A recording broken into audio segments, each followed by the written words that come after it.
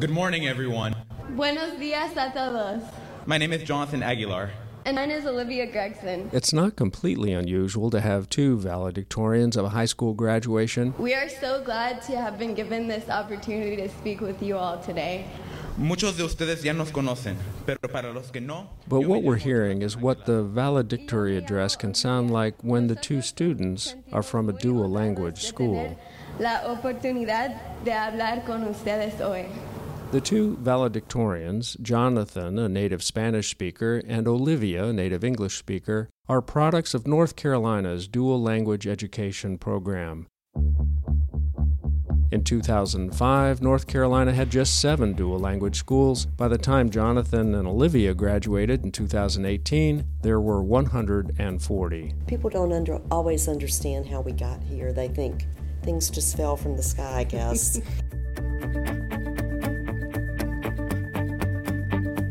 But of course it didn't.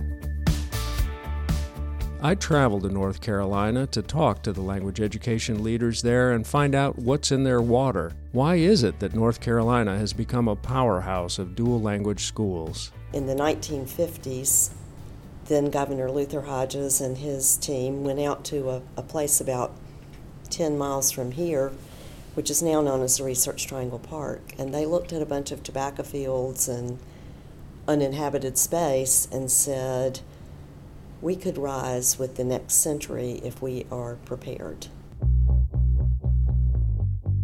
In North Carolina, we're very focused on making sure we empower all of our language communities, all of our heritage communities, and all the ways in which language can be learned and acquired. Between 2013 and 2015, our dual language immersion programs doubled in the state. We're making progress. I asked why it was so important to them. Because our future depends on it. But now that North Carolina has built this amazing network of dual language schools, will the teachers come?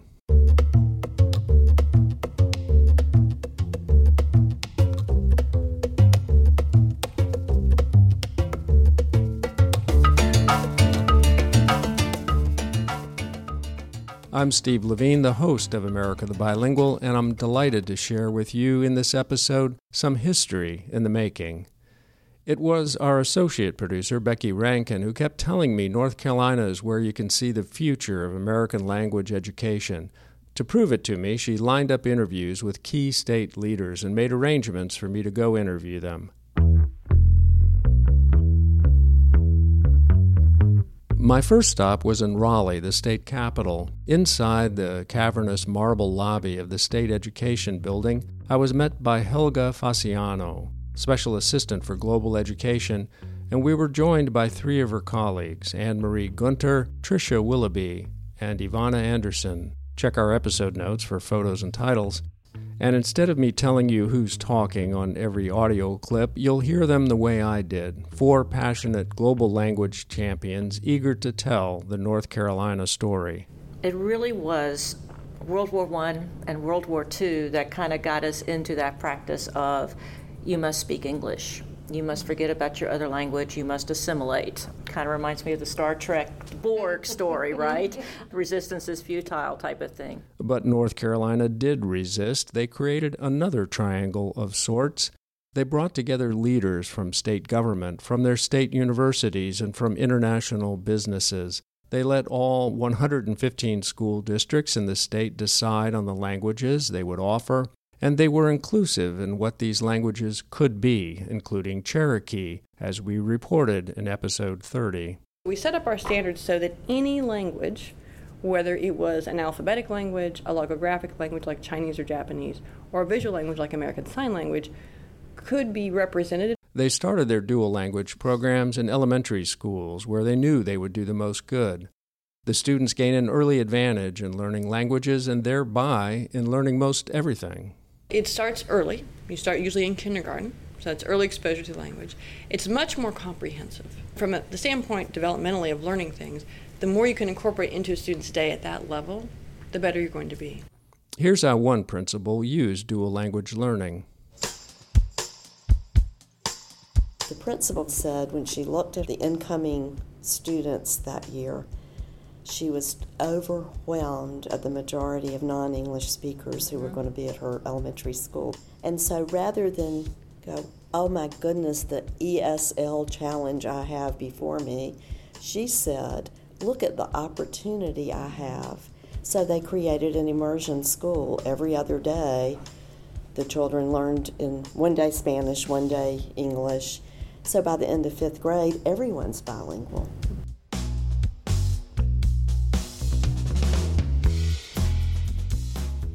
We have principals that call this the 2-for-1 deal. It's the same set of standards and the same curriculum as every other student in that grade level is getting. They're just getting it in a language other than English, and that's how they're learning the language. Some of these dual language schools are getting recognition outside of the state, in fact, outside of the country. 2 schools in North Carolina that are recognized by the Spanish Ministry of Education as one of their International Spanish Studies academies. A great honor, but what excites these teachers just as much is what all of the dual language schools do for their students. We do know, for example, that higher academic achievement and higher scores on standardized tests in reading and math and so forth result from students being in a second language program, whatever that program is. Creativity, divergent thinking, problem-solving skills, all of those things increase and become better if you have studied a second language. North Carolina, not surprisingly, is among the states that recognize students' achievements in another language with the Seal of Biliteracy, which we reported on in episode 15. In North Carolina, schools are open about how their students learn a language. Through a dual language immersion setting, coming with a heritage language, or have had a study abroad experience.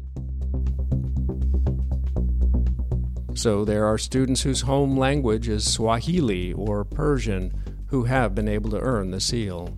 And we wanted to ensure that any language a student had studied or was interested in and had pursued could be recognized if they met the qualifications. Integrating languages into a larger worldview is a big part of how North Carolina is succeeding in bilingual education. This isn't just about world languages. This is about immersion into cultures and understanding of people in deep and significant ways. It doesn't mean that everybody's going to end up speaking a second language fluently, but it does mean it changes the way they think. It goes to that notion of respect and acceptance and friendship, those relationships that transcend the political rhetoric that we hear in this nation about immigration. To me, the powerful statement is, we're better together.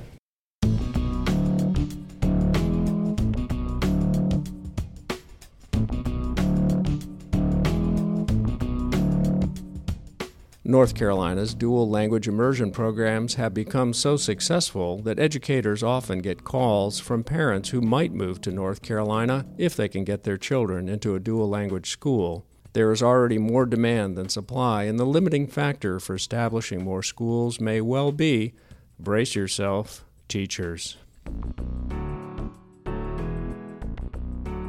We're already at a very critical juncture in that there's no one to hire, regardless of qualifications. That's Ken Stewart, the first Teacher of the Year for World Language Teachers, and now a teacher of other teachers. I met with Ken and Mary Lynn Redmond at my second day of interviews in North Carolina on the Sylvan campus of Wake Forest University. Mary Lynn was on the faculty at Wake Forest and taught many of America's finest language teachers, including our very own Becky Rankin. I asked Ken and Mary Lynn to tell me about their own introductions to their other languages, Spanish for Ken and French for Mary Lynn. I remember my own father telling me 30 years ago, you'll never get a job if you major in Spanish. Both of them studied abroad in college, Ken in Spain, Mary Lynn in France. I love the language, but I was really intrigued by the culture. It just becomes a passion and something you know. It just embraces you almost, and it becomes part of who you are. As for the looming teacher shortage, Mary Lynn and Ken are doing something about it. A project that we're working on with the state is Project Cafe, calling all future educators. So if we identify potential teachers, we can build this pipeline. They told me that sometimes it's simply a matter of convincing some of their older students in the dual language programs that they would make very good teachers themselves, and reminding them that parents will likely be driving the demand for dual language schools far into the future. Parents realize that it's a life skill that they want their kid to have. It's not just a luxury. The earlier we start, we can see cognitive benefits in addition to our linguistic benefits, the capacity to think critically and be better problem solvers, to see the world through a different lens and have multiple perspectives. As one of our panelists said to me, it's about understanding each other, respecting each other, appreciating your similarities and not realizing so much the differences. It's about equipping our next generation with the language skills they need to compete in this century. North Carolina has worked to ensure that all students have opportunities available to them to learn language and to learn it effectively and to learn it to a level of proficiency that they can now go out into the world, but they can capitalize on that for the rest of their lives, whether they're using it in their personal life or in their professional life. That language is theirs.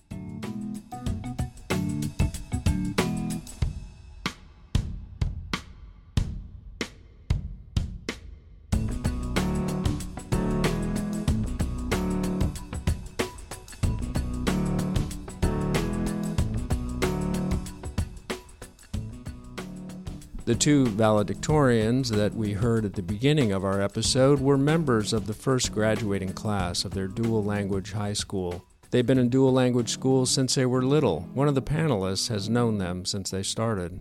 I still remember going to Siler City Elementary and actually meeting those students then when they first started the program, when they were in kindergarten and first grade. Jonathan, one of the co-valedictorians, is now studying medicine on a full scholarship at Duke. Olivia received a full scholarship to UNC Charlotte. Be grateful for the people in your lives who have been there for you and helped you get where you are. Give back to those who have given you. Sean agradecidos por la gente en su vida quienes han estado. When you look at two people standing at the podium together with such completely diverse backgrounds, and yet they've made this choice to travel this road together. Thank you and congratulations. It was the dream then that has now been realized. Gracias y felicidades. Deseamos lo mejor para todos ustedes.